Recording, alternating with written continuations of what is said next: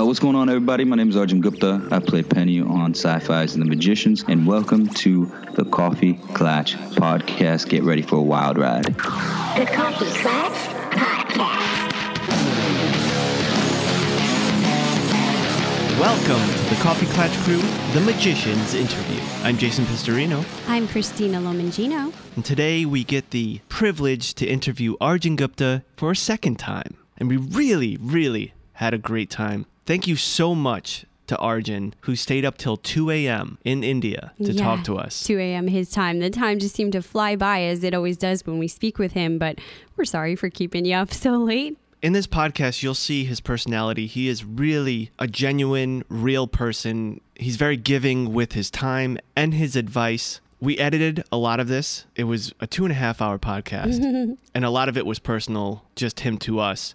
But we wanted to keep in the first bits about weddings because, Klatchers, you know, I just proposed to Christina recently, and with Arjun just getting married, and he had a lot of great advice to give us.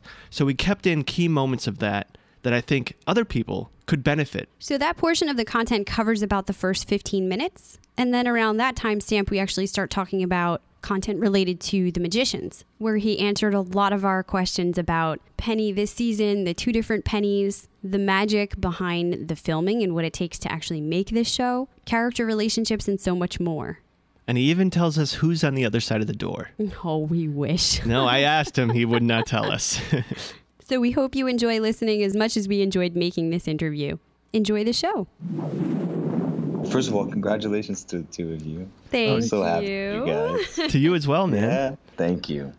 So how was the wedding? Oh my God. It was just, it was a gargantuan task for sure to put it all together. And it took a lot of, you're bridging two families, two people, even though like my wife and I, Varsha's my wife, even though her and I have like a lot of similarities in our families, have a lot of the core values that are same, we're still different. We come from different backgrounds. And also my parents have been in the States for the last 41 years and have as many weddings as they've attended. They haven't thrown weddings in India. So there was just like a lot of things to like navigate. And I was working and my nanny had a stroke and was had a very slow process of, in a long illness. And then, when she finally passed, it was, it just was a lot going on all at the same time. So it was definitely stressful at times for sure. Like wedding planners, I think can only do it when they're like not involved in it, but being in it and trying to plan it is like such a intense thing, but it's so worth it. I'm actually really, like, all the sweat, all the, like, stress, all the fights and all the stuff that went into it, and all the fun, because there was also so much time that were fun, were so worth it those few days when it finally came together. And, it was what we wanted. It was the cozy, intimate, like, really silly moment that we were looking for and that we wanted to create. And, yeah, it was perfect, I saw, I think it was the first dance. You posted that? Oh, it wasn't actually our first dance, but like during in an Indian wedding, there's a ceremony called the Sangeet, which is actually morphed from what it originally was. It originally was just a night for the ladies. It was called the Ladies Sangeet, and the ladies would actually all just sit around. It was a very organic night where they would sit around and they would sing, and actually really old days, that was where the elder ladies would teach the woman what she was supposed to do, because women would get married very young, and so they didn't know, like, I mean, let's be very honest, it was talking about, like, what do you do the first night?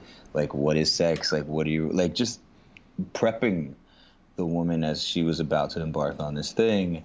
And it would always involve singing, and they do it through a lot of folk songs and that sort of stuff. So it has morphed now into a sort of a performance space where like people perform for the bride and the groom as a way of like expressing their love.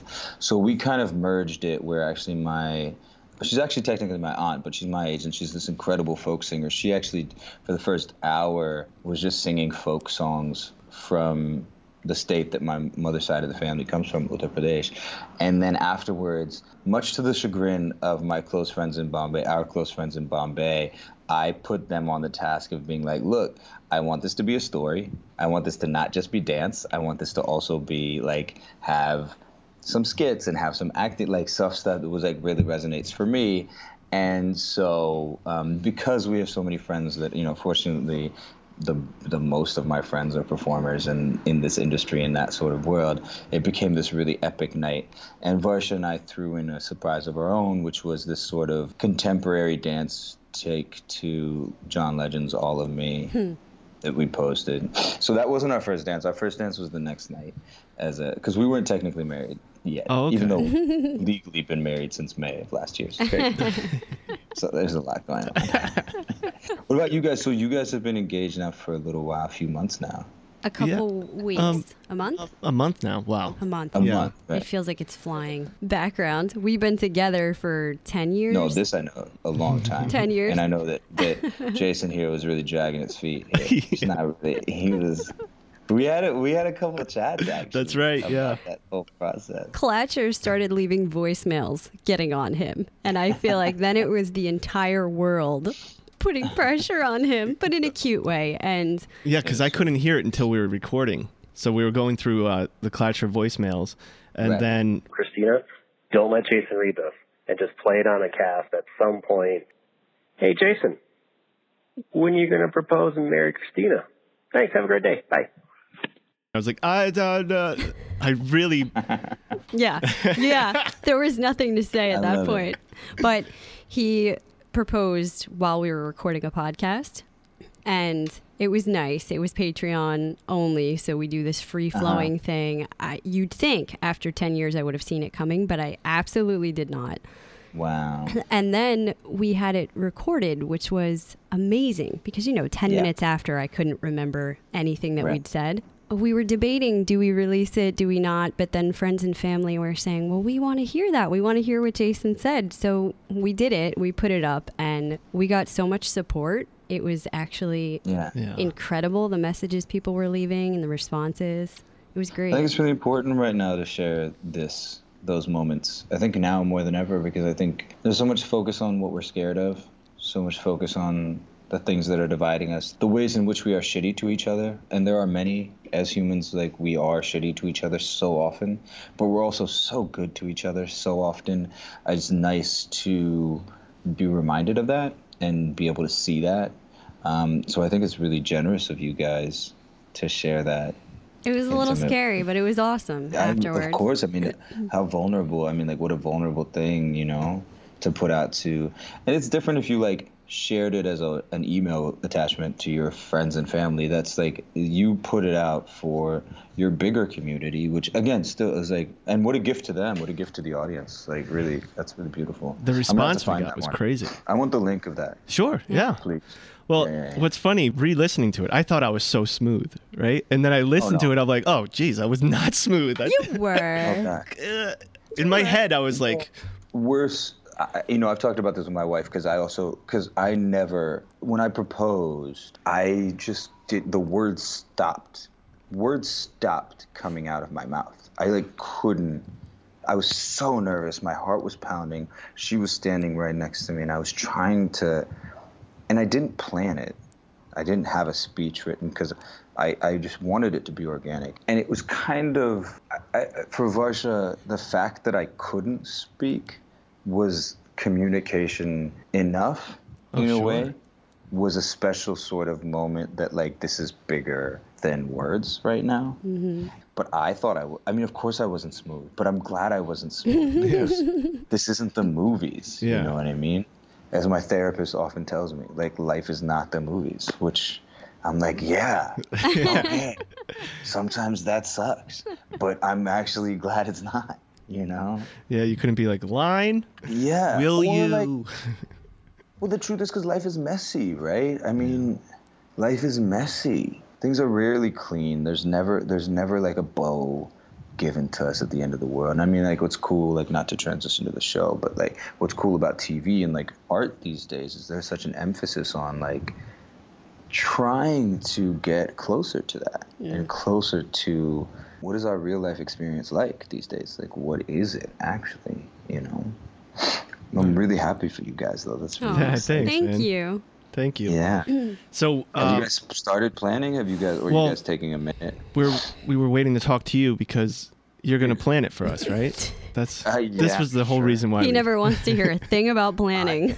I gotta be honest, mine would be, I've never planned a Western wedding, but I could definitely help out. I could definitely give you all the ideas and tell you. But I'll tell you what the biggest thing I learned is, though I will share this. Really, really pay attention to what you want. Plan out a vision.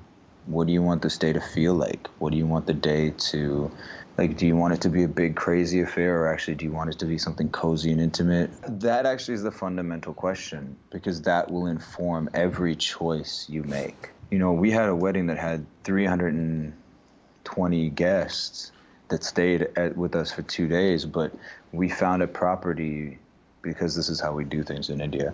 We found a property that felt cozy, where we had the whole space, so it felt like camp for 2 days. Oh. So everyone you knew, everywhere you walked, everyone you knew during the 2 days, everyone you passed was a part of the same event, and that helped to really make it feel like a cozy affair. I could bore you guys with all the little detailed choices that we made that supported that, but again, it's really what do you want it to be, you know?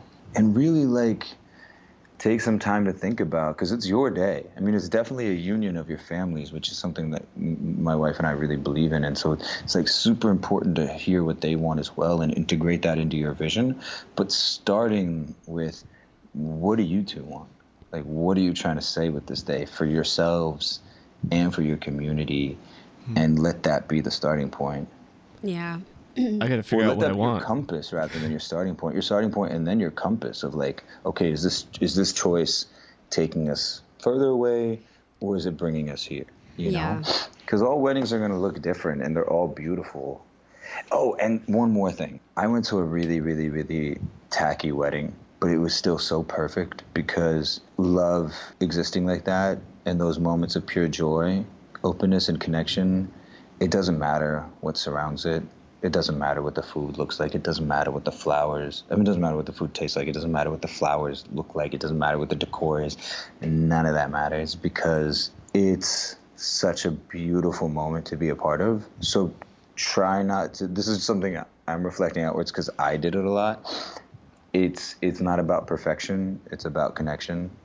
Again, something my therapist told me. Shouts to you, Libby. It's not about throwing the perfect wedding, because it's going to be perfect. It's just something that might help you when things get stressful. I like that. He's going to have to remind me of that. I tend to be a type A with planning stuff, so. I definitely, when it comes to the experience of guests and something that I'm involved in, I'm either it's great or we're not doing it. What's the point? But finding a way to find ease within it, because also at the end of the day, you're going to be the bride. You know what I mean? This is a day that's supposed to be really, really special for you. Mm-hmm. Okay, so then a third thing. Now you guys fucking got me started. Now I can't stop. The week or so before, just shut down planning. Hand it off to whoever you can. Whoever you can, right? As much as possible. You won't be able to completely, but as much as possible, so that you can and I'm saying a full week before the wedding, so that you can rest your body and refuel, so that that day, however long in the whatever, if it's 4 hours, if it's a 2-day thing, a 6-day, whatever the case may be, during the course of this event, you can fully be present and enjoy. Yeah. That's something that I would 100% do for yourselves. That makes a lot of sense. Because otherwise it just will consume you. It will consume you, and it will and you will get so. And I remember it happened to me. I called up Varsh one night while I was in Bombay and she was in Guwahati, and this was a few weeks before the wedding. I was it was actually during a dance class. I was I had forgotten. I gotten so caught up in what our budget was, what this choice was, what is our photographer doing, why is this bullshit happening from this person, why is this thing happening from this person, what's going on, that I had lost sight of that this whole day is that I get to tell you that I love you in front of my whole community and commit myself to you. I don't want to lose sight of that. And that was the moment for me that I was goodbye, I'm stepping back, so that I don't lose sight of that. All the things I was worrying about, you're bringing up, Yeah, and they're going to happen. All this stuff is going to happen. And it's all part of the journey, I mean, I'm telling you, at the end of the day, it's going to be all of it's going to be worth it. Just going in prepped. I mean, we know what we're dealing with here. I come from a huge Italian family, but Right. we don't want a huge wedding. So we already know what Right. the obstacles are going to be, and just Right. mentally preparing that, like you said, it's got to be kind of first Well- what we want. Another congrats, by the way, for getting greenlit for another season. Oh, yeah. Yeah. Before this even Yeah, started, right? I know. That's crazy. I was a little surprised, but I'm thrilled. I mean, we get to come back and tell more of the story, which will be really exciting. The way the season ends, it's going to be really fun. It's going to just be like so crazy. It's hard to say because there's so much that happens in the season finale. I mean, it's just, I'm curious if people will see it coming. I'm curious if people will see what happens coming. And it's going to be really impactful. And I think season 5 is going to, well, I just say good luck to the writers because I don't know where they're going to go and what they're going to do. And I guess, I mean, apparently I just saw Sarah posted on Instagram and Chris Fisher posted and a couple other writers have that like the room has started. So I guess we'll find out soon. Yeah, last week. That's crazy to think about that they're already going on next season. Yeah. Well, it's March 20-something. I mean, it's time. This thing, they're really good. Like, I've been in writers' rooms where you get the episode like 2 days before. We're really fortunate on this show that we get we usually start the season off with like 4 or 5 episodes that are already like drafted that we can, the first 2 will definitely be locked, maybe even 3, and the other 2 will be in like almost final stages.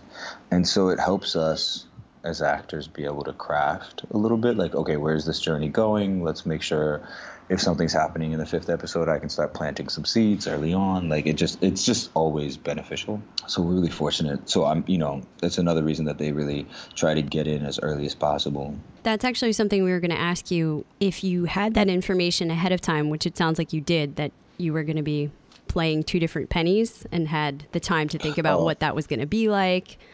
Did they give you direction on it? So actually that I didn't really know about until a few weeks before, because that was the 6th episode, and I think we had like 4 or 5 in the K. 4, I think, when we started the season.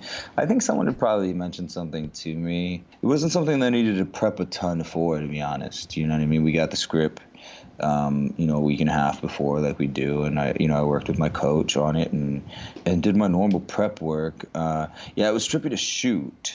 It was definitely trippy to shoot. But I had worked, Jamie Conway was the director of that, and Jamie and I have such a good rapport. I mean, I love that man very dearly, and I feel very fortunate that I've had the honor to work with him so often on the show. And so we rehearsed a few days before we shot. It's actually crazy. We shot that whole scene in only 4 hours, which is nuts. I mean, wow. I was changing back and forth. Like, we would do the master shot, I think only to a certain point. Then I would have to go run and change. And then we'd do another setup in that same as 2023, and then run back and change to Penny 40, come back and go back and do that same scene from that point to that point. And it was like it was incredible. It was so fun. It was so trippy. I'm just flashing on this one random part about the day that was really funny to me. It was like a completely white room. So no one was allowed to walk in the room without these booties. I think that's what we call them, like wrapping around their shoes. I just remember like the crazy things we had to like deal with. Hair and makeup people were running with me because like I had to change. Because Penny 23 has more of a beard and Penny 40 has less of a beard. So I shaved for Penny 40, but that they had to fill in Penny 23 a little bit. And Penny 40 and Penny 23 have different, slightly, but no, hair's not slightly. Forward, hair's the back. Hairstyles are quite different. And so, obviously one's wearing a suit, the other person not. So it was just like, it was a trip, but it was so fun. It was so much fun, and it was such a challenge. Because you have to hold these 2 very different characters and what they're both going through and also remember them and jump back and forth. Was there a cue that you put in your mind, when you're about to be 23 or 40? Is there something that kind of gets you into that? No, that's a great question. It was more about the relationship. It was more about the scene. You know what I mean? So I was kind of, the way I'd crafted that scene was felt like there was a really like big brother, little brother sort of especially at the start, a vibe there, and just kind of, I think because it's fourth season, I've dropped in enough where I didn't have to think of like specific word cues to like help me in. It was more of just like, okay, where am I in this moment? Like, okay, this is the part where he's pissing me off.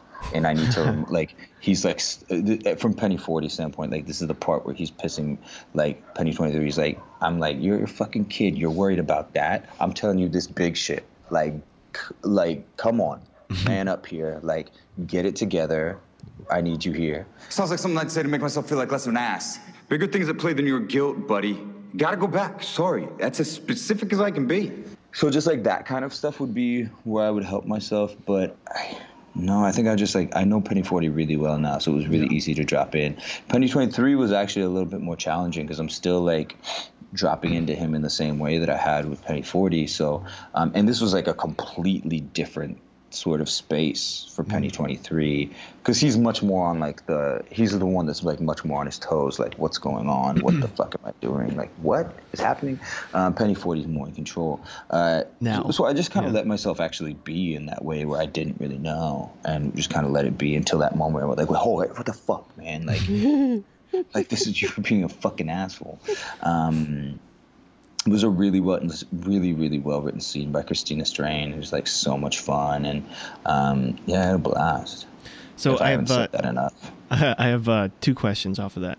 Yeah. So going back to that first scene, we finally get to see Penny 40.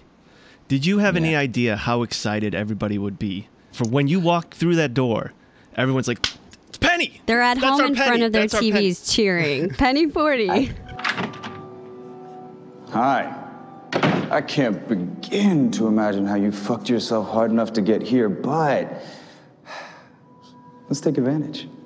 You know, I didn't know, like, I had no idea. Long and short of it, no, I had no idea. I mean, and actually, you know, this season I felt pretty disconnected from everyone watching because I've been in India the entire time. And I think I will be in India throughout the entirety of this whole season. It's interesting, man. I think that people have grown more in love with Penny 40 as time has gone on. I don't think that I don't remember as much of a response for Penny 40 when Penny 40 was on the show.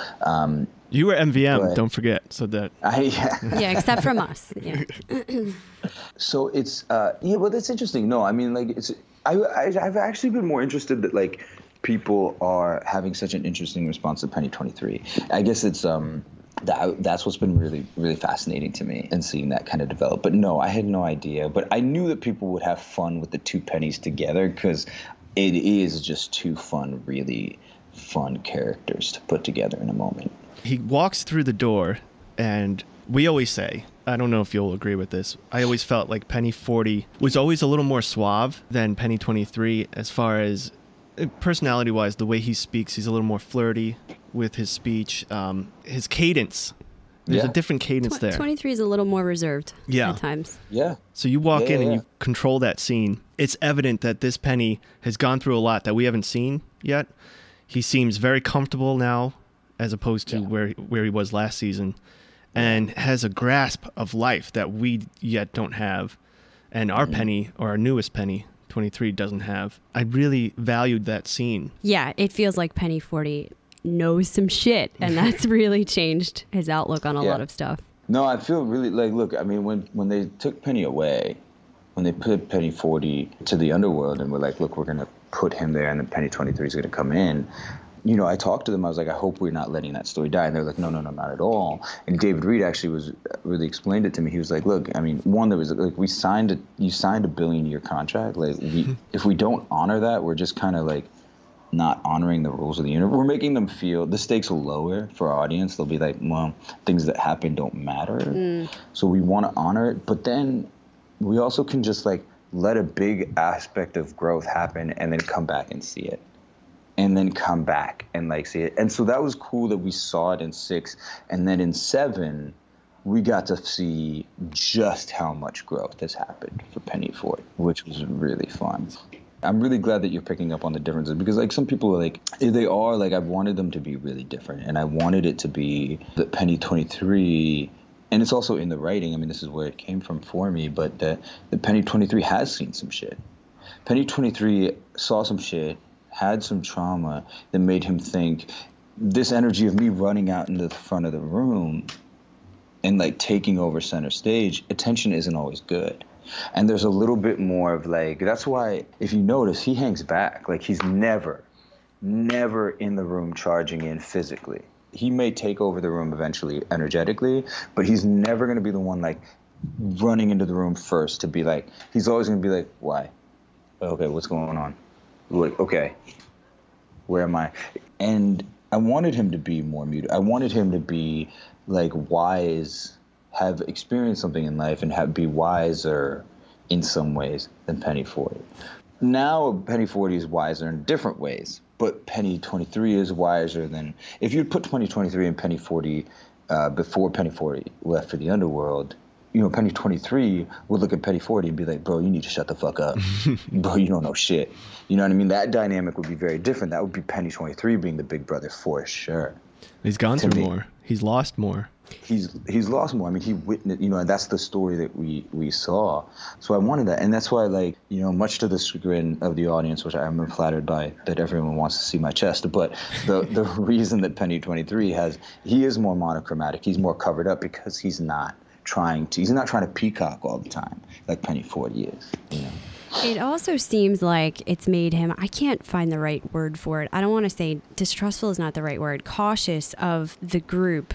I mean, he's made comments throughout the season. Margot. One time saying Margot's going to blow this whole thing up eventually, or she's going to mess it up, something to that effect. And then a couple episodes ago, he said to Q, I come from a timeline where you guys didn't just figure it out. The group didn't just make it work. Yeah. Whereas the rest of the group is constantly charging into these things. We're going to solve it. Right. This is what we're going to do. He's kind of hanging back saying, I don't know if that's going to happen.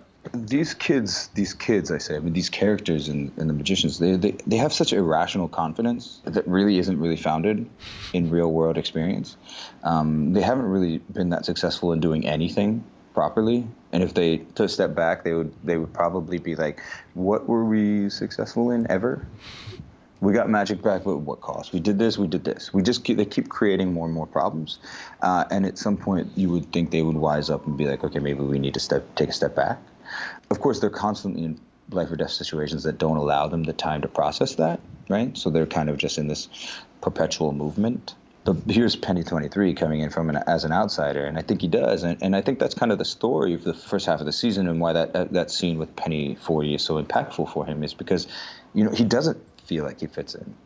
You know what I mean? Those two things that you're talking about, he doesn't trust the group. Why would he trust the group? He doesn't know these guys. They're not actually his people. He doesn't know them. I mean, he got thrown in there, and then immediately they went into some sort of crisis mode, like trying to get magic back, and all they did was end up getting like potioned and put into other bodies. He got put into a DJ, and then he comes back and he's stuck with them because they're fugitives, so he's kind of stuck with them, but he doesn't really know how to do that. And that's why he's in the 5th episode, he drops back. He thinks he knows where he's going because he's going to be with Shoshana and Julia. Like, he's with Julia, like, okay, he's going to go on that track with her. And then that's why he dips out from Margot and he's like, yo, I got something. He finally has a little bit of purpose in this group, or like, not purpose, but like, okay, I know my role.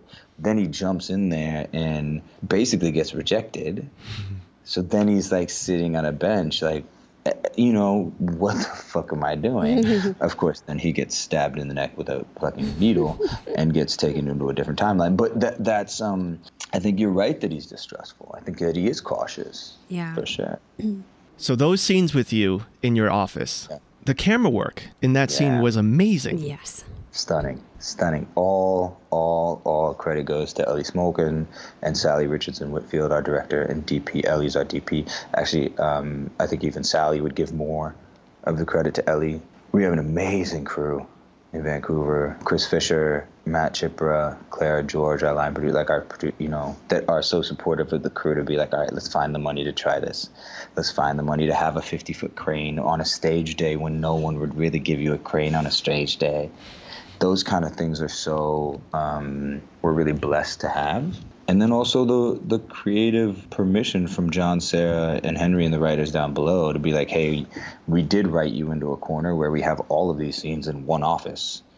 Do with it what you can, what you want to, how do you want to do it? And and they rolled with it. And yeah, I mean, it was pretty epic. I posted a little behind the scenes to give everyone like a snapshot of like the work that goes behind what they did to try to like make things really dynamic. And you can see how specific it is. You know, it's like, okay, we're going to start on the frame this way. We're going to start on the book. Nope, wait, move it. Let's make it perfect. Swing, come back, and go around. That opening shot, you know, start on the back of me, I think, and then come over around. Yeah, I mean, it's really fun. When they're doing singles of you, it's angled to the right. It's tilted. Yeah. And then it's tilted the other way.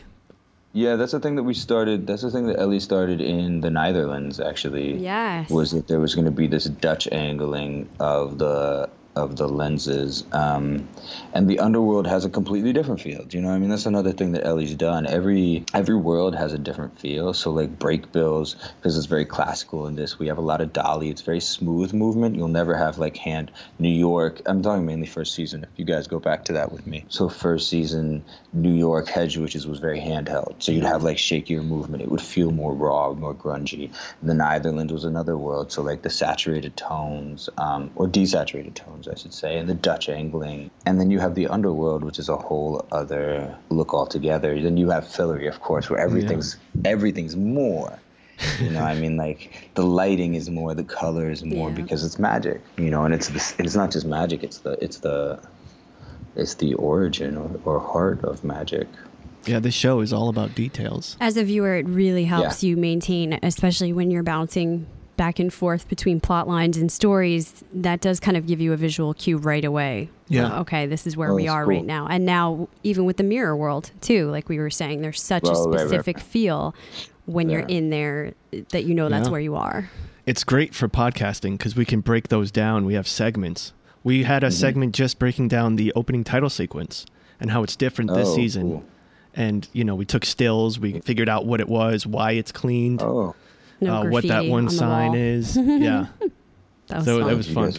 You get more attention than I had. A lot of this is thanks to our listeners. They don't miss a thing. Man, they're right on top of it. Well, that's what I feel like. Look, I mean, I was on Nurse Jackie for a few years, but that was before.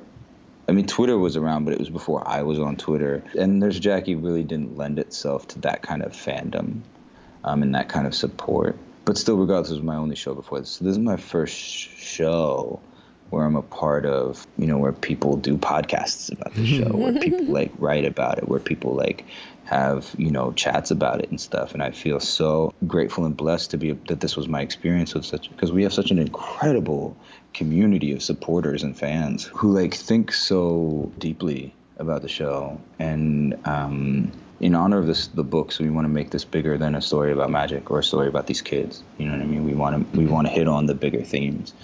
But as an artist, you're always afraid, like, are we doing it, or is it going to hit?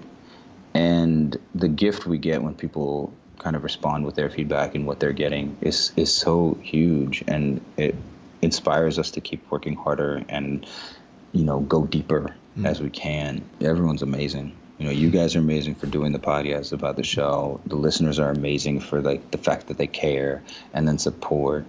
But then also, I want to just comment about, which is completely non sequitur, so you guys can bring me back to the fold when you need to. But the kindness that's in our fandom, the kindness that's in our community of magicians audience is, I'm on Twitter a lot, and you know, I tweet with people often, and there's very little hate tweeting. There's very little trolling. There's nothing but support to the community. People are responding to each other. People have like formed communities from it. I mean, I have my theory as to why that's happened, but it's just so great because oftentimes what you hear about Twitter is that it's just like hate, trolling, this. How do we find ways to be outraged? How do we find ways to be this? And that's just never my experience with this show. And it's really quite remarkable. It's a blessing. I got to tell you, because from our end, that experience varies greatly when we're covering Mr. Robot. People will write in, I mean, if you missed the smallest detail in a blink of an eye or you mispronounced a name and they're just angry. Yeah. You know, everybody's so angry about everything and the reviews are different. It's a whole other experience. I mean, that's primarily why we love doing this show so much, because it feels different. The Clatchers who listen to The Magicians for us, they are definitely warmer and they feel more involved. They stick. They stick around, which is really nice. Yeah. My theory is because this is a show about outsiders. And the people that are drawn to this show have felt outside at times, or felt like they don't fit in, or have longed to fit in.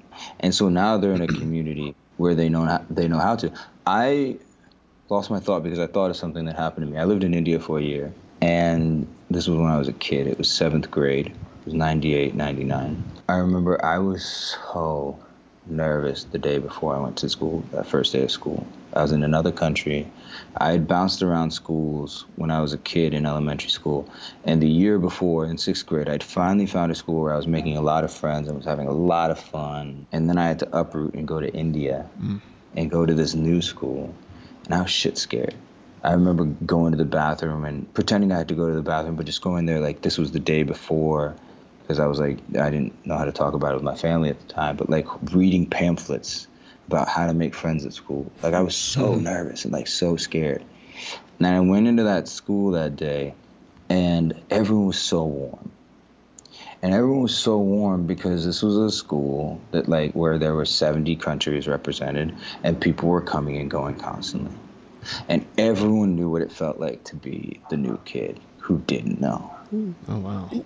And I remember that it was such an impactful lesson to me that this one kid came in the 2nd semester, so like right after the winter break. And I was like, I'm going to do this for him, what was done for me. And just for the first couple of days, I just really tried to take care and like make sure that I was there for him. And so there's something beautiful about experiencing being out the outside or not knowing how to fit in, because you can go one of two ways. Yeah, you can either like become an asshole about it, or you can learn like, hey, I've experienced kindness from somewhere, so I want to be kind back. And I don't know if this is the actual reason, but I wonder, my thought is that this is a reason that our show has this kind of fandom, you know? I think that's a big reason for sure. Yeah, absolutely. Also, your chest. You know, that's another reason, you know. Yeah, a huge thing. Putting that out there. My chest And the fact that kindness. the fact that you could swear openly on Sci-Fi now, I'm sure. Yeah, that's something we noticed. When we were watching season 1, we told you last time, we found it on Netflix. So the swears were in there, right? Yeah, so then we're watching and you saw it season on 2 on Sci-Fi, and it was weren't. bleeped out. Right. But we noticed... When I bleeped out, the sound would cut out. Mute. So you could either say the "k" of fuck or the "f." So then you could, but we only get a certain number of fucks per episode. Oh, really? Yeah. So I've been told at times, like, hey man, you can't ad-lib that fuck in right now because we're going to need that one later. So Wait, they're rationing your fucks? Oh my ration goodness. our fucks. There's a meter. Yeah. There's a library. For all I don't remember curses? the number. Or just But fucks? there's a legit. I think it fucks is the big one. Okay. I don't know though. I mean, that's a John or Sarah question. So we or have to- Chris. You have to blame Zelda 9 for that. o'clock on Sci-Fi, though. I mean, just let it flow. Let it fly. No, but I think, honestly, it's good that they're allowing you to do it now. Yes. I like it. It just feels right. It feels like The Magicians. You know, I'm gonna put a defense out to like the FCC and Sci-Fi for what they're trying to do. I think that this is a confusing time right now. The internet has changed things much more rapidly than our regulations and like our organizations can keep up with. Oh yeah. And people don't know in this new world, like, how do we protect kids? Like, what do we do? As silly as it may be, I do think it was coming from a place of like, look, this is basic cable. When we started, our show was at 8, not at 9. Okay. And I think like there's an element of who could stumble upon this and how do we do this? And that's regressive and it's reactionary, and I'm not defending the argument, to be made, because I think I do agree that we should, like, it's the way it is. Also, where can you, I mean, our president says much worse things and on not, so I think that, like, the world is changing around these words, you know. It's not 20 years ago. So I do think that it came from hopefully a good place of saying, how do we protect kids? Yeah. But now we get them. I do think it's silly if we are metered. Like, I think then I'm like, kind of like, why? Yeah. What's the point of that? Like, you say one fuck, you say 100 You say it fucks. or you don't, right? You know what I mean, you're saying fuck, like, fuck is fuck. Like, 10 fucks doesn't mean like, oh, now I'm going to say it all the time. Like, Now it's not good. That part I don't fully get, but, you know. Yeah. No. I can't defend all things. And we were half teasing because of the whole ration thing with magic being rationed. Yeah. That is funny. I genuinely never thought about that. But I want to take a step back because I have to ask this. Going back to your office. Behind you in that office, can you tell us what that is? Oh, the thing that almost looks like... Train station. Yeah, it has lights lit up in certain areas, like a map.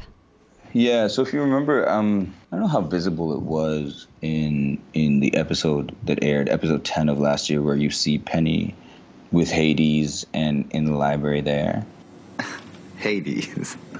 Like the guy? Shh. I told you. Low profile. You look at it, that side had all of those lights. Now, a little story, that where we shot was the old water company, like, main station. So all those lights were real. Like, they used to be, I think, I should probably confirm this before I say this, so we'll find I'll ask somebody, but I'm pretty sure those are like the water lane stations. Like, okay, if it's a red, that means it's not working, that part of the water, like pipes and all that sort of stuff. And I think that our Margot Reddy, our production designer, wanted to keep that because, one, it's stunning, it's aesthetically beautiful, but two, it like made sense. It's like, okay, where's magic flowing, where, like, or the books going, like, it could be any of those things. So I took it to be the books stuff had to do more with, like, book stuff rather than, like, magic. Like, I just didn't think that Penny 40, as, like, in his job at this moment, was dealing with where magic was, but he was dealing clearly with books. So I kind of made it be like that. But honestly, I don't really know. Okay. But now we're talking about where the pipe junctions are. Yeah, the pipe junctions. So maybe that is. Yeah, I don't know that good Penny question. 40... I don't think Penny 40 is involved in that. He's not at that level. I think Penny 40, like, remember, the Underworld Library stuff is bigger than. We always have to remember that stuff is bigger than, like, the minutia stuff. Not that someone died, like, an explosion of that stuff is small, but from Penny 40's and the Underworld perspective, death takes on a different meaning, and life, the span of life, takes on a different meaning, because clearly there's some life after death in the Underworld, even though it's not necessarily the life. It's not like corporeal life per se. Or is it? It's hard to know. Do I have a body? I don't really understand sometimes. Enough to eat a cupcake, silly. Yeah, that's true. But, like, was the cupcake real? Or was that also, like metaphysical thing? Anyway. Well, so I don't know how much, you're probably not going to be able to tell us much, but that is a question we've kind of been wondering about for a long time, the connection between the underworld and the upper world, I guess, if you want to call it, library branches, if there's a hierarchy, if they even communicate that much. They seem so disconnected at this point, but I'm sure we're going to learn more about that eventually. Yeah, because you weren't concerned too much about what Zelda was going through. No. Even though Zelda is part of the library branch, you know? Right. But they are different. I mean, the Underworld is a different. We don't know yet. Okay. You know, I hope that's something that we can explore more. So I do think there's a really interesting relationship between those two. But I don't think the writers know yet. I don't think this is a little bit of the world of the books don't really have this in there, so this is a little bit different as well, especially because Penny 40 is the arc line from Penny in the books, and you're saying that, like, he's taking over, you're seeing him promoted, moving closer and closer to that place where we see him at the final part of the books. But this Penny 40 is in the Underworld with it, whereas that Penny was in the Netherlands library. So it is interesting, that relationship, but they are really disconnected. But I don't know, we don't really know much more than that. Yeah. Dig it. So, who's on the other side of the elevator? Oh yeah, like he can answer that question. Good man, you really snuck it in. And there you go. I like it slipped out. No, I'm just kidding. It's all the other pennies. Oh, there we go. There's like 30 of them. I would love that. What's up? 30 pennies in them. I quite tipsily texted Sarah Gamble like a long text. I was out drinking with my wife and Magali at a sushi place in Vancouver. And I was like, I know it. It's Penny, and this is why. And we didn't know until that script came out. Oh, wow. Okay. Myself. No. Well, we had Clatchers. They're writing in. They have ideas. They we got had all ideas. sorts of theories. Yeah. I also don't even think I know the ending because I think we filmed some multiple stuff, some of that stuff that might not be there. And I got to be honest, I don't think they're going to show us this. We get the episodes ahead of time. I don't think we're going to get this episode until it airs or the few days before it does. Yeah. Dig it. Well, I think that's got to be the two running mysteries, right? That and now who the Elliot monster is, what he's actually doing. I mean, the depths to which we have plumbed ancient mythology trying to look for clues is honestly pretty ridiculous. Yeah, we do character reviews at the end of every episode. And our latest, we did a dragon character review, but our latest were characters from ancient Greek. And from Egyptians. Mainly trying Egyptian. to guess who the monster was. And we thought we had it. And then things changed. Well, and then last episode, where Penny 23 tells us he's not reconstructing a body. It's so much worse than that. And now we're like, well, we got to throw it all out the window now. I don't know what's I'm going so glad you just said that because actually I remembered like a lot of people tweeted that there was a cliffhanger and I couldn't remember what the cliffhanger was. And that's what that episode was, right? Yeah. I stumbled out of the door. Like, it's so much worse than that. It is worse than that. But I love what they did with this part of the story. I think that it's going to, like, the monster character, the arc they built is really fascinating. And then the way Hale's been playing it has been really killing it.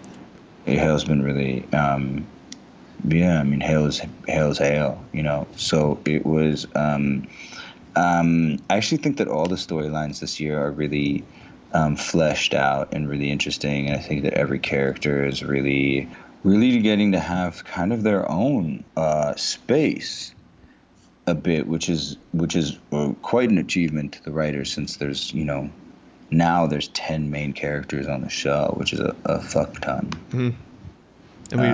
So it's quite remarkable. I think they're pacing it really well. And, there's so many storylines, so much stuff going. There's so much going on. There is a lot. I mean, mid-season, we even stated our confusion, knowing very well that it would all be fleshed out for us. Mm-hmm. But as a podcast, it's a fine line. You have to say what you're feeling and also reflect what the Clatchers are feeling, and being true to yourself while at the same time loving the film that you're watching or the show. You can't just overlove it. You know what I mean? And then you can't. Of course, I mean, and we fuck shit up. I mean, we're not perfect. I mean, we can watch old seasons, and I mean, I can look back at shit and be like, oof, we didn't really kill it there. You know what I mean? But that's the way it works. I mean, loving something doesn't mean that you don't critique it. Exactly. The character development, I mean, hands down, awesome. Between us, the listeners, is just something that everybody has loved this season. I mean, I've been raving about Alice's journey from a time where people weren't even as excited about that. I Margot's struggles. I mean, it's been a lot of really great stuff to sink into. And I just want to make sure I reiterate what I just said. I was bringing that up because of the fact that there is so many awesome things going on that sometimes you can get, the viewer just gets lost momentarily, but the Magicians does an amazing job of putting you back on the right track and fleshing it out for you. Bruh, every week my mother calls me and she's like, I have no idea what I just watched, but I love that you were in it. And I'm like, thanks, Mom. She's like, I don't understand this story at all. But you were great. But I thought you were great. And I'm like, thanks, Mom. But it is like, it can get really confusing. And I think that, there's so much happening. I mean, I've gotten lost at times and I'm making the damn thing. There's a lot, which is why, like, this is going to sound really self-aggrandizing, or I don't think that's the right word, but when I say watch it multiple times, it's not for my own benefit as like, oh, cool, these guys are watching my show a lot of that. But no, it's just like, I think that there's a lot to be taken in a second viewing of the show. We watch it multiple times. Yeah, that's absolutely true. And we always get more out of it. Yeah, absolutely. And then when I'm putting the notes together, it does start to make more sense. Because the writers put so much depth into it, and then, we try to put our own depth in it. But Magali, with the costumes, the level of depth of storytelling that comes in the costumes. Ellie, the work that you guys have been talking about that she does with, like, the camera work. Then the sets and the production design of it. I mean, there's so much. And then the props, like, if you all could go and could see what these guys and ladies do with our props and what they create, it's just stunning. Speaking of the props, 2 props that are coming in to episode 10 are going to be very exciting for the fandoms of the Magicians. Okay. It's 2 props. It's related to Janet's story, Margot's story. Yeah, the musical stuff. This is all Margot's. This is a Margot. This is all Margot. Yeah. Yep. Yeah, Christina's been psyched for that. We have a really exciting guest star that we get to work with, who was y'all Game of Thrones people. Mm-hmm. Are you kidding me? That's one of our biggest podcasts. Renly Baratheon. Oh. I told you we recognized him. Was that on a preview that we saw him? I think so. Okay. Renly Baratheon, yeah. So he jumps on. You actually... no, you'll find that out in episode 10. Okay. Why not? Yeah, I think we saw him on a preview. Episode 11, some real big shit happens for Penny and Julia. That'll be fun, I think. Curious to see how people respond to that. It has been interesting to see how people have, like, evolved in that relationship through Twitter. Like, at first, in the first few episodes where people were, like, super against it, and now people are like, oh, wait a minute, I really like this. It's felt like a shift about their relationship, which is just, like, again, it's interesting to kind of watch.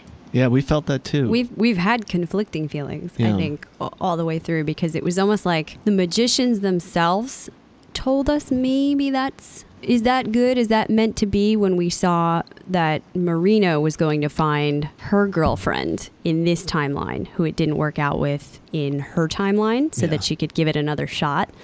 And there was part of us going, is that right?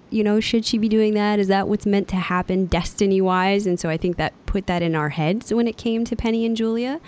But then now it's been such a nice, natural-seeming progression of the 2 of them forming this new relationship, not just for the idea, let's say, of Penny saying, oh, I have this idea of Julia. And I love the idea of her. He's getting to know this Julia. Yeah, so I think that made it feel like that's supposed to happen to us.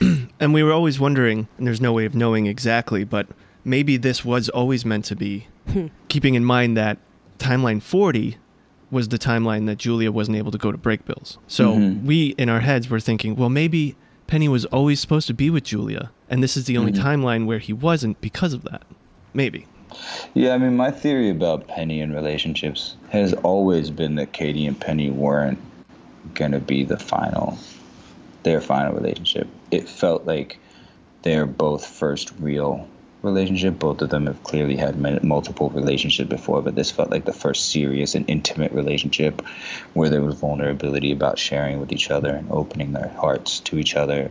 And that was the first time, and those can happen, and I'm looking at 2 people where that is, and that's great.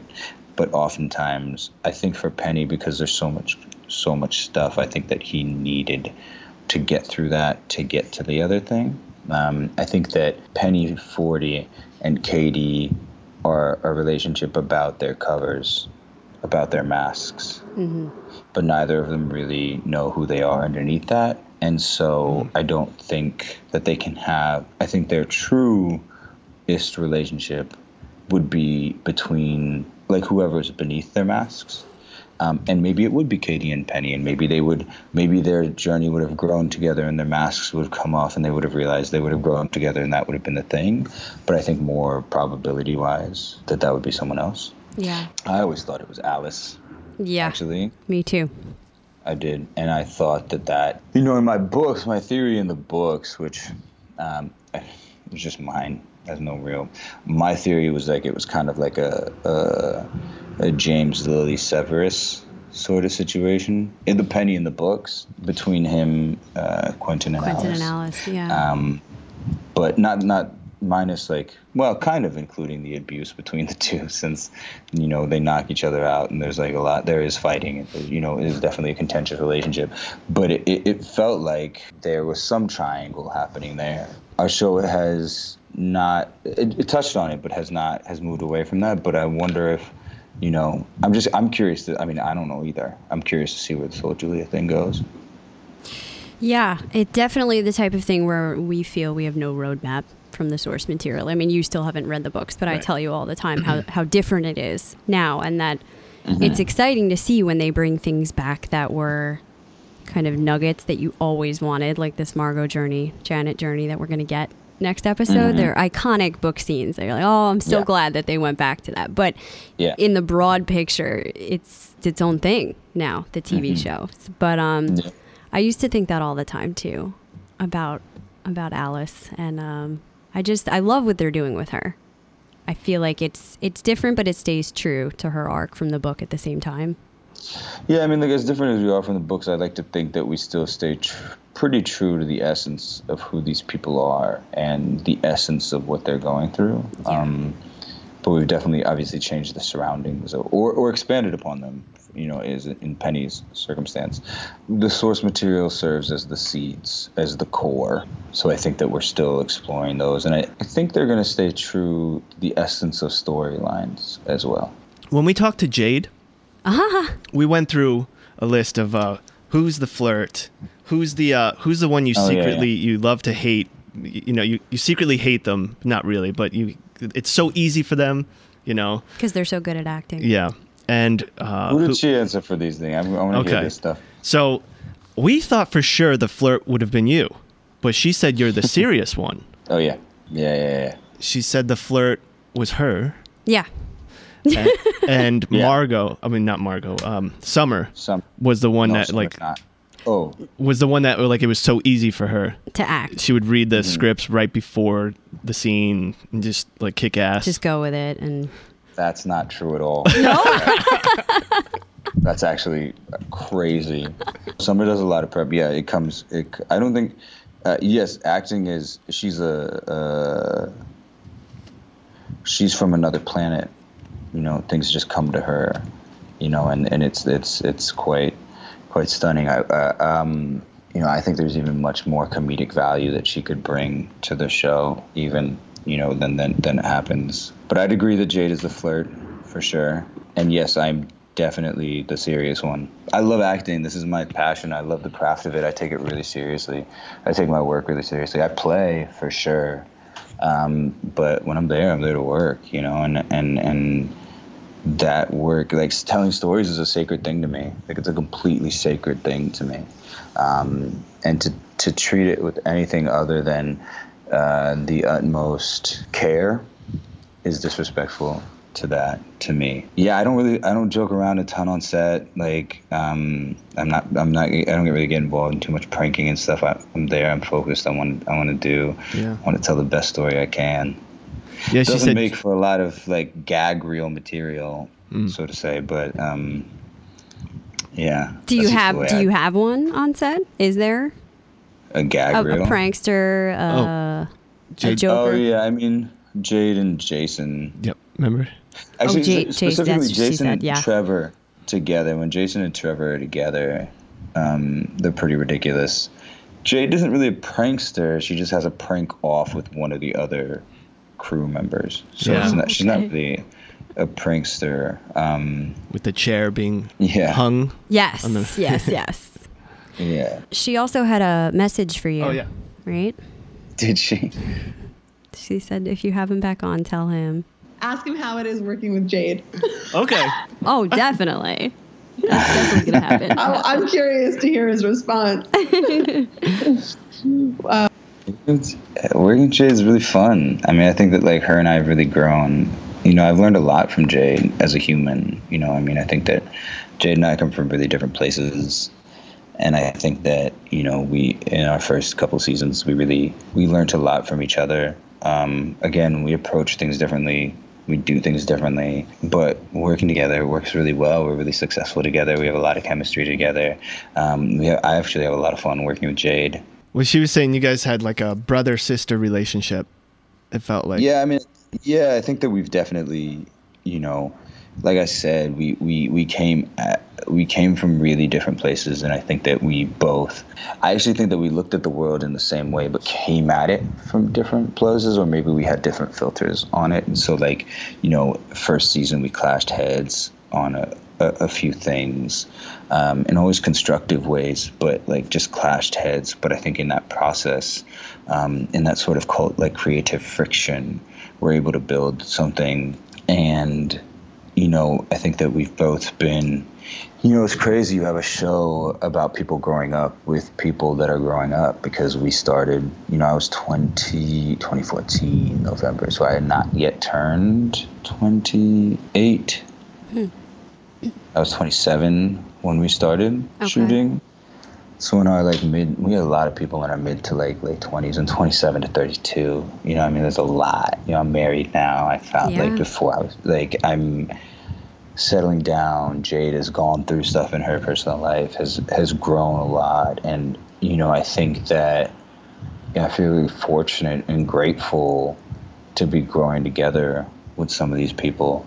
There are people that have been more challenging for me to grow with, but I feel actually Jade was someone, like I said, I've really learned a lot from, and she's forced me to really look at things, and I'd like to say that I forced her to look at things that have allowed us to grow into more of shedding our masks, more of shedding those things that hold us back, really kind of stepping into our own lights in a way. And I count her as, I really enjoy talking to her. I think she's got a lot of wisdom and a lot of care. This genuine Jay is one of the biggest hearted people I've ever met. And I'm a pretty big hearted person myself. So, she's a big heart. I'll say one thing to give her a little bit of a laugh. I fortunately have not worked with her in a musical scene, because I feel like that would be one where we would fight a little bit. And I think she knows why. Before you get to the wrap-up question, I just, in thinking about the fact that you guys were greenlit before this season started for a new season, I have to hope and imagine, as a lover of the show, that we have at least a couple more seasons, some time left to go. Is there something acting-wise that you're hoping you're going to get to do with Penny at some point? You got to play Pennies from different timelines, Penny going to the underworld. Is there something you'd like to be able to do at some point? That's a really good question.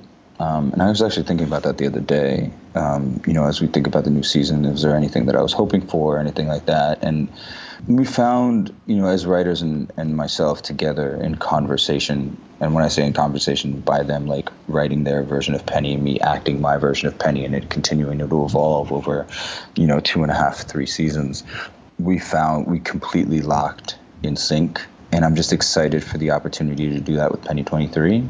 Penny 23 we don't really know him yet that well, and we don't really know, he doesn't really, I don't know that he really, I'd like to know what is his story. Now that he's here, now that he's part of this timeline, now that he's staying, what is his story? Where is that going to go? I like doing the comedy stuff. I liked when, I liked when Penny was with Hyman. Dustin Ingram's still one of my favorite people I've gotten to work with. The other person was myself in episode 6. Best scene partner ever. So I don't think I've thought of anything specific. I'd like to just go, I'd like to go deeper. I would like him to be thrown into some really, really vulnerable places, I think, but that's what happens on our show. So I'm pretty confident that will happen. Yeah. I felt like even just in that one scene, we learned so much more about him in the last episode, The Serpent, when he psychically connects with the monster. And he has to go into his mind and see what's in there. And he's under so much pressure. We see eventually trying to get to that door and go see the real Elliot, what's happening with him. And yet we commented how amazing it was leading up to that point, how he's almost talking the monster through, remembering what do you see here, what happened here. It just gave us such a look, I think, into 23 that was interesting. Yeah, I mean, Penny 23 is like, he's real put together, isn't he? Yeah. In a lot of ways. That's kind of confusing for our show. And it is. It doesn't really fit in with the characters of the magicians. And I think I'm interested to see, like, as we evolve, as the show goes on, like, are we going to see the ways in which he's not put together?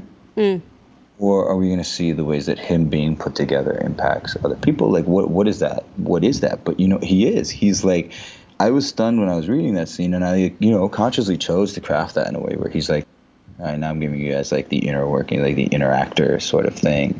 Penny 2040 was always about testing people, right? He was like, because he didn't trust people, and he was always afraid of opening himself to anyone because he was always constantly testing them to see if they were going to be there, testing if they were good enough, testing if they were, the right people for him. And Penny 23 is, how do I solve the problem?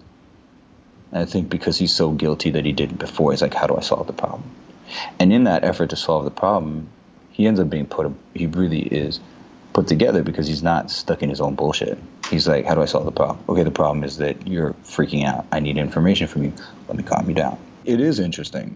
It's Percy 23. You keep saying Penny 23. It's Percy 23, man. I know. I loved that. Oh, man. Yeah. It was really fun. I mean, I don't get to work with Hale that much. I don't get to it. It's strange for a show that's such an ensemble, how little we actually are on set together or work together. It was really fun. I hadn't even thought about that, really, that we don't see a lot of interaction between those two. Well, last season, you were split from the group a lot. Yeah. Yeah. Which was, is its own experience. I mean, there are always pros and cons to all of these things. You know what I mean? There's no, but I have a feeling that things will come together a little bit more. That's my tease. Okay, dig it. Rapid fire questions? And then we'll get you out. I'm sorry, man. I'm having so much fun. I'm having fun too, so don't even worry about it. Yeah, you go for it. You're a new addition to the crayon box. What color would you be and why? Black. Why? Why requires thought. Why would I be black? I know, that's true. Yeah, sorry.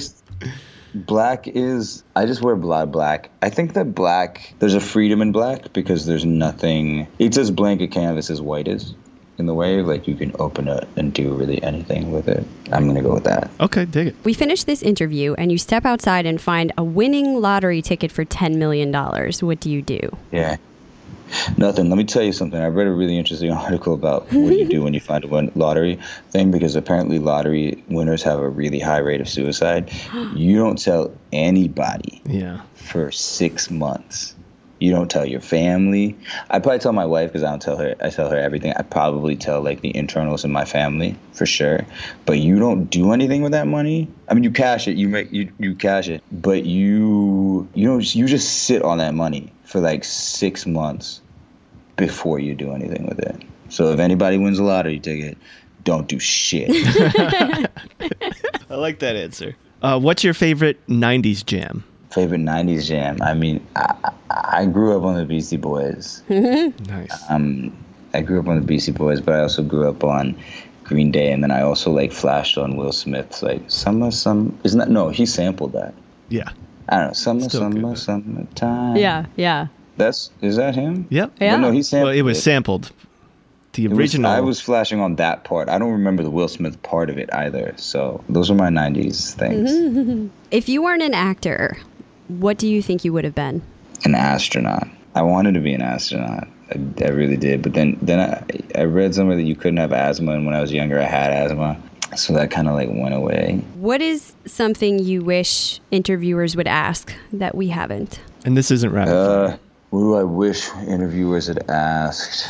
I don't do press much anymore, to be honest. I've only really do the podcasts like your guys.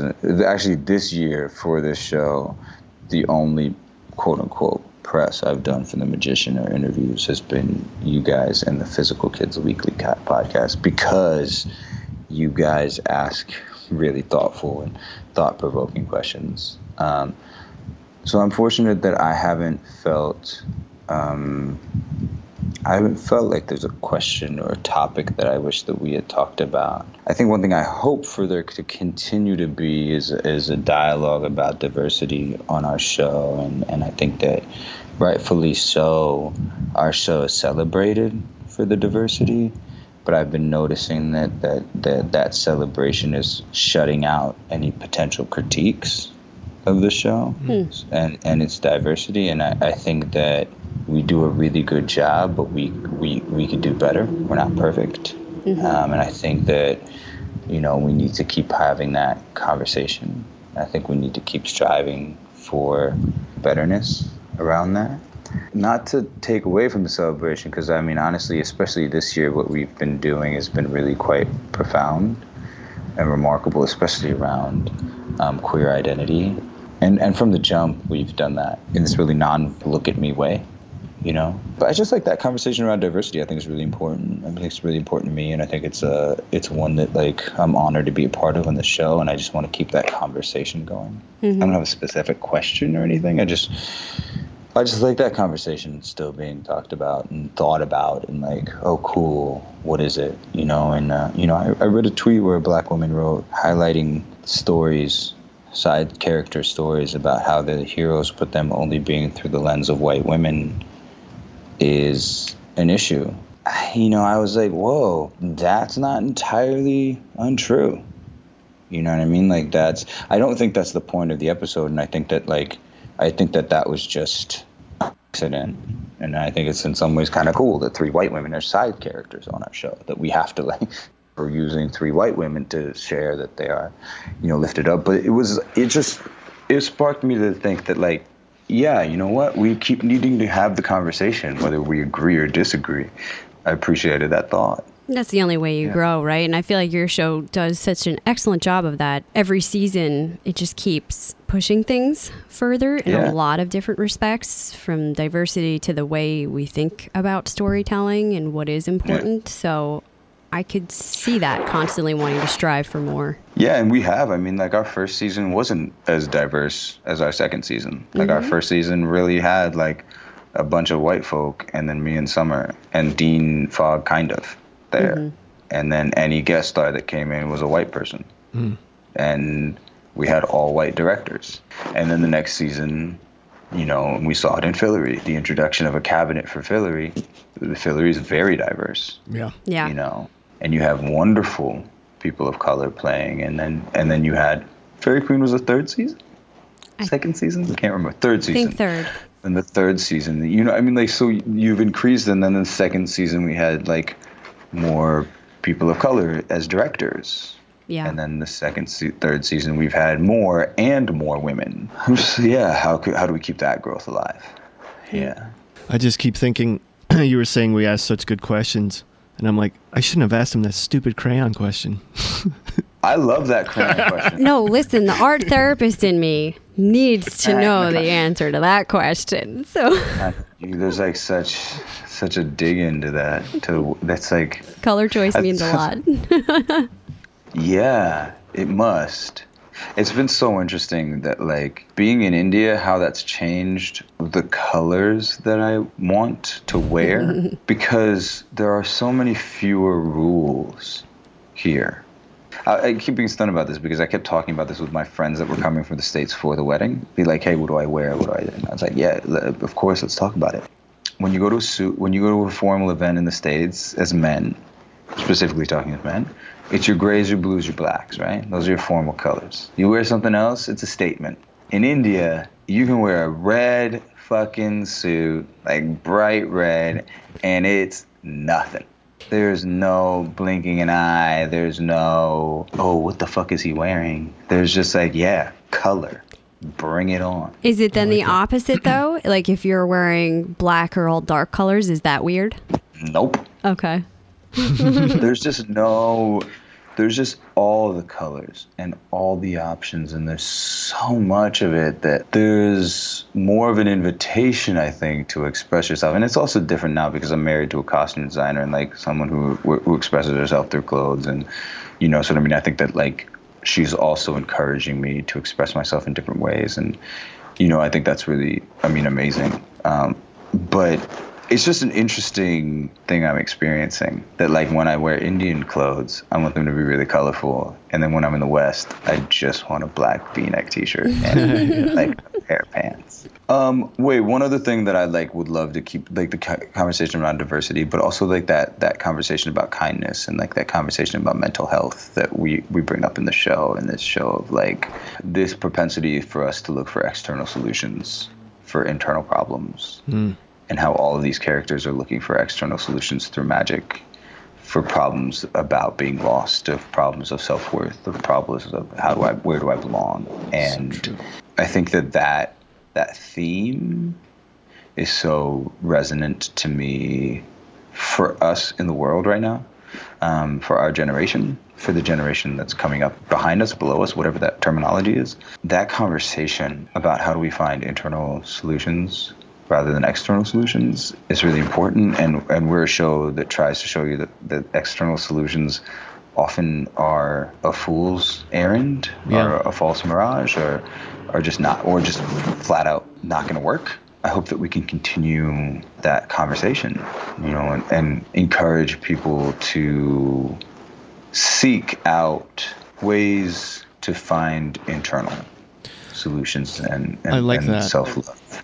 When they started selling toys to kids, selling beauty to everyone, selling products, the whole angle was your child will be happy if he has this External toy. solutions, yeah. I remember looking in history class at ads in the 50s. Your husband will be happy if you have this fridge. Oh, that's true, yeah. Like putting out those sort of like gender stereotypes, but also selling. Salesmanship is...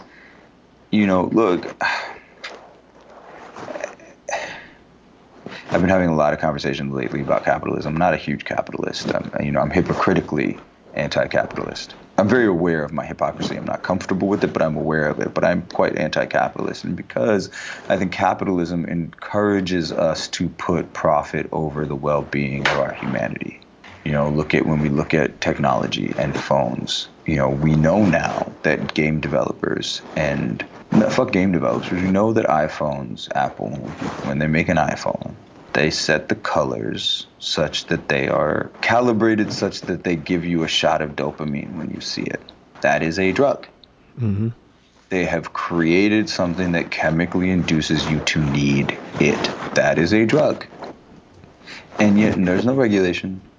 There's no one saying that, hey, you should not have this phone until you are 18, that you need to be 21 in order to use this. Now, those executives in those companies would enforce those things for their kids. Their kids did not have these devices, but they did not have the wherewithal or the responsibility to stop us as the general public from consuming them, because if you cut out people under the age of 18 or 21, you cut out market share. Yep.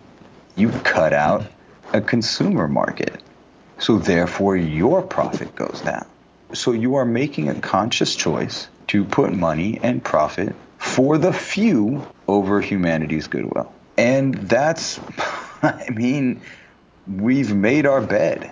We've made our bed right now because we are just suckling at the teat of capitalism and corporatocracy. And so, of course, the conversation around mental health is flawed because it's not in the best interests of companies for us to be self-actualized.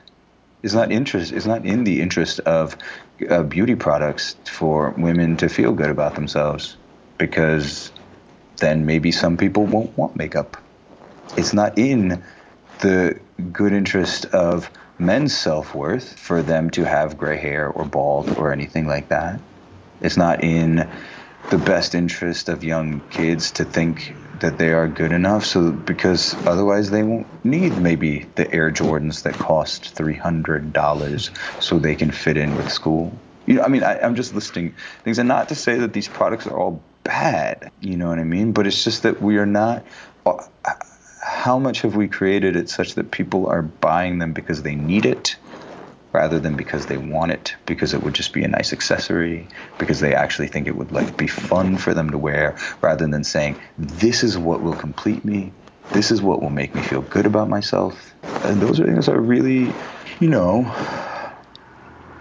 and that conversation's out there. I mean, that conversation's definitely one we're having right now, but you know, it's just a conversation I would like us to keep having and further and you know, sit with a little bit. Yeah, stay aware of it. Well, yeah, because that's hard. I mean, you and I got into, a 2.5-hour conversation the other day, because we very often find ourselves saying the same thing. But then we said, all right, let's do a thought experiment where we try to imagine, in a perfect world, if we were able to come up with a brand new system, how would we do it?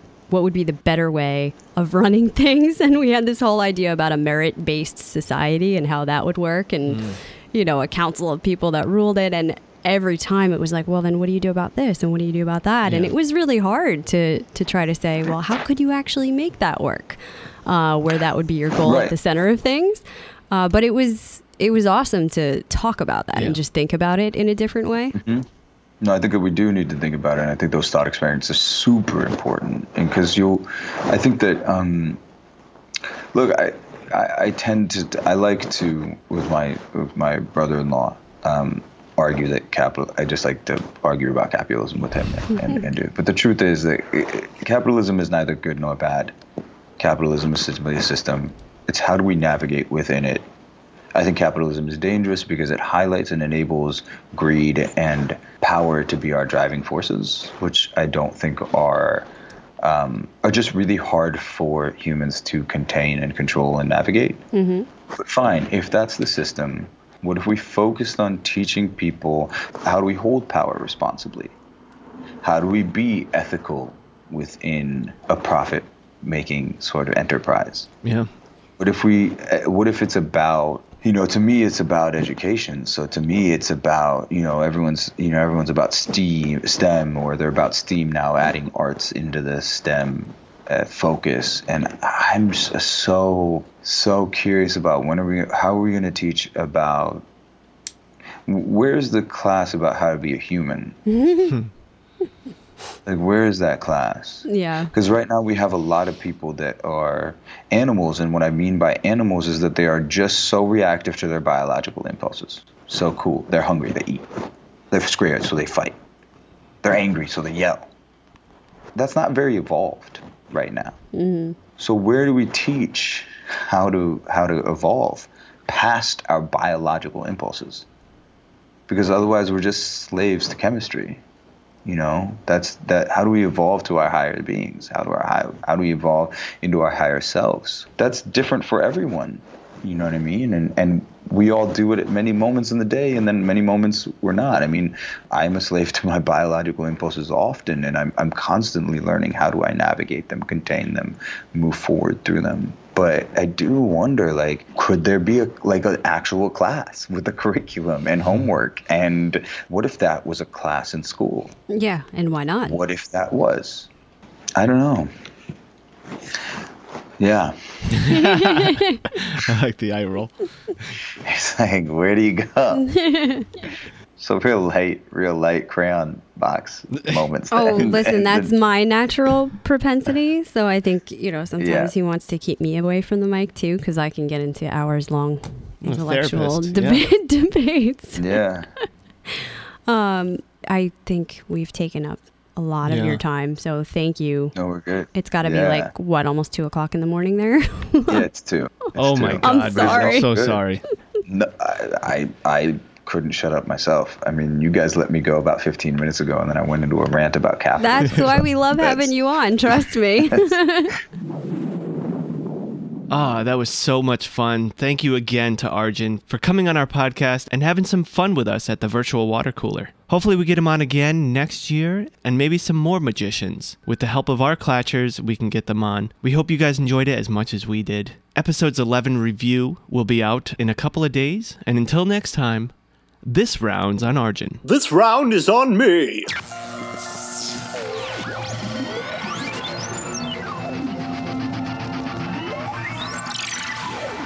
Please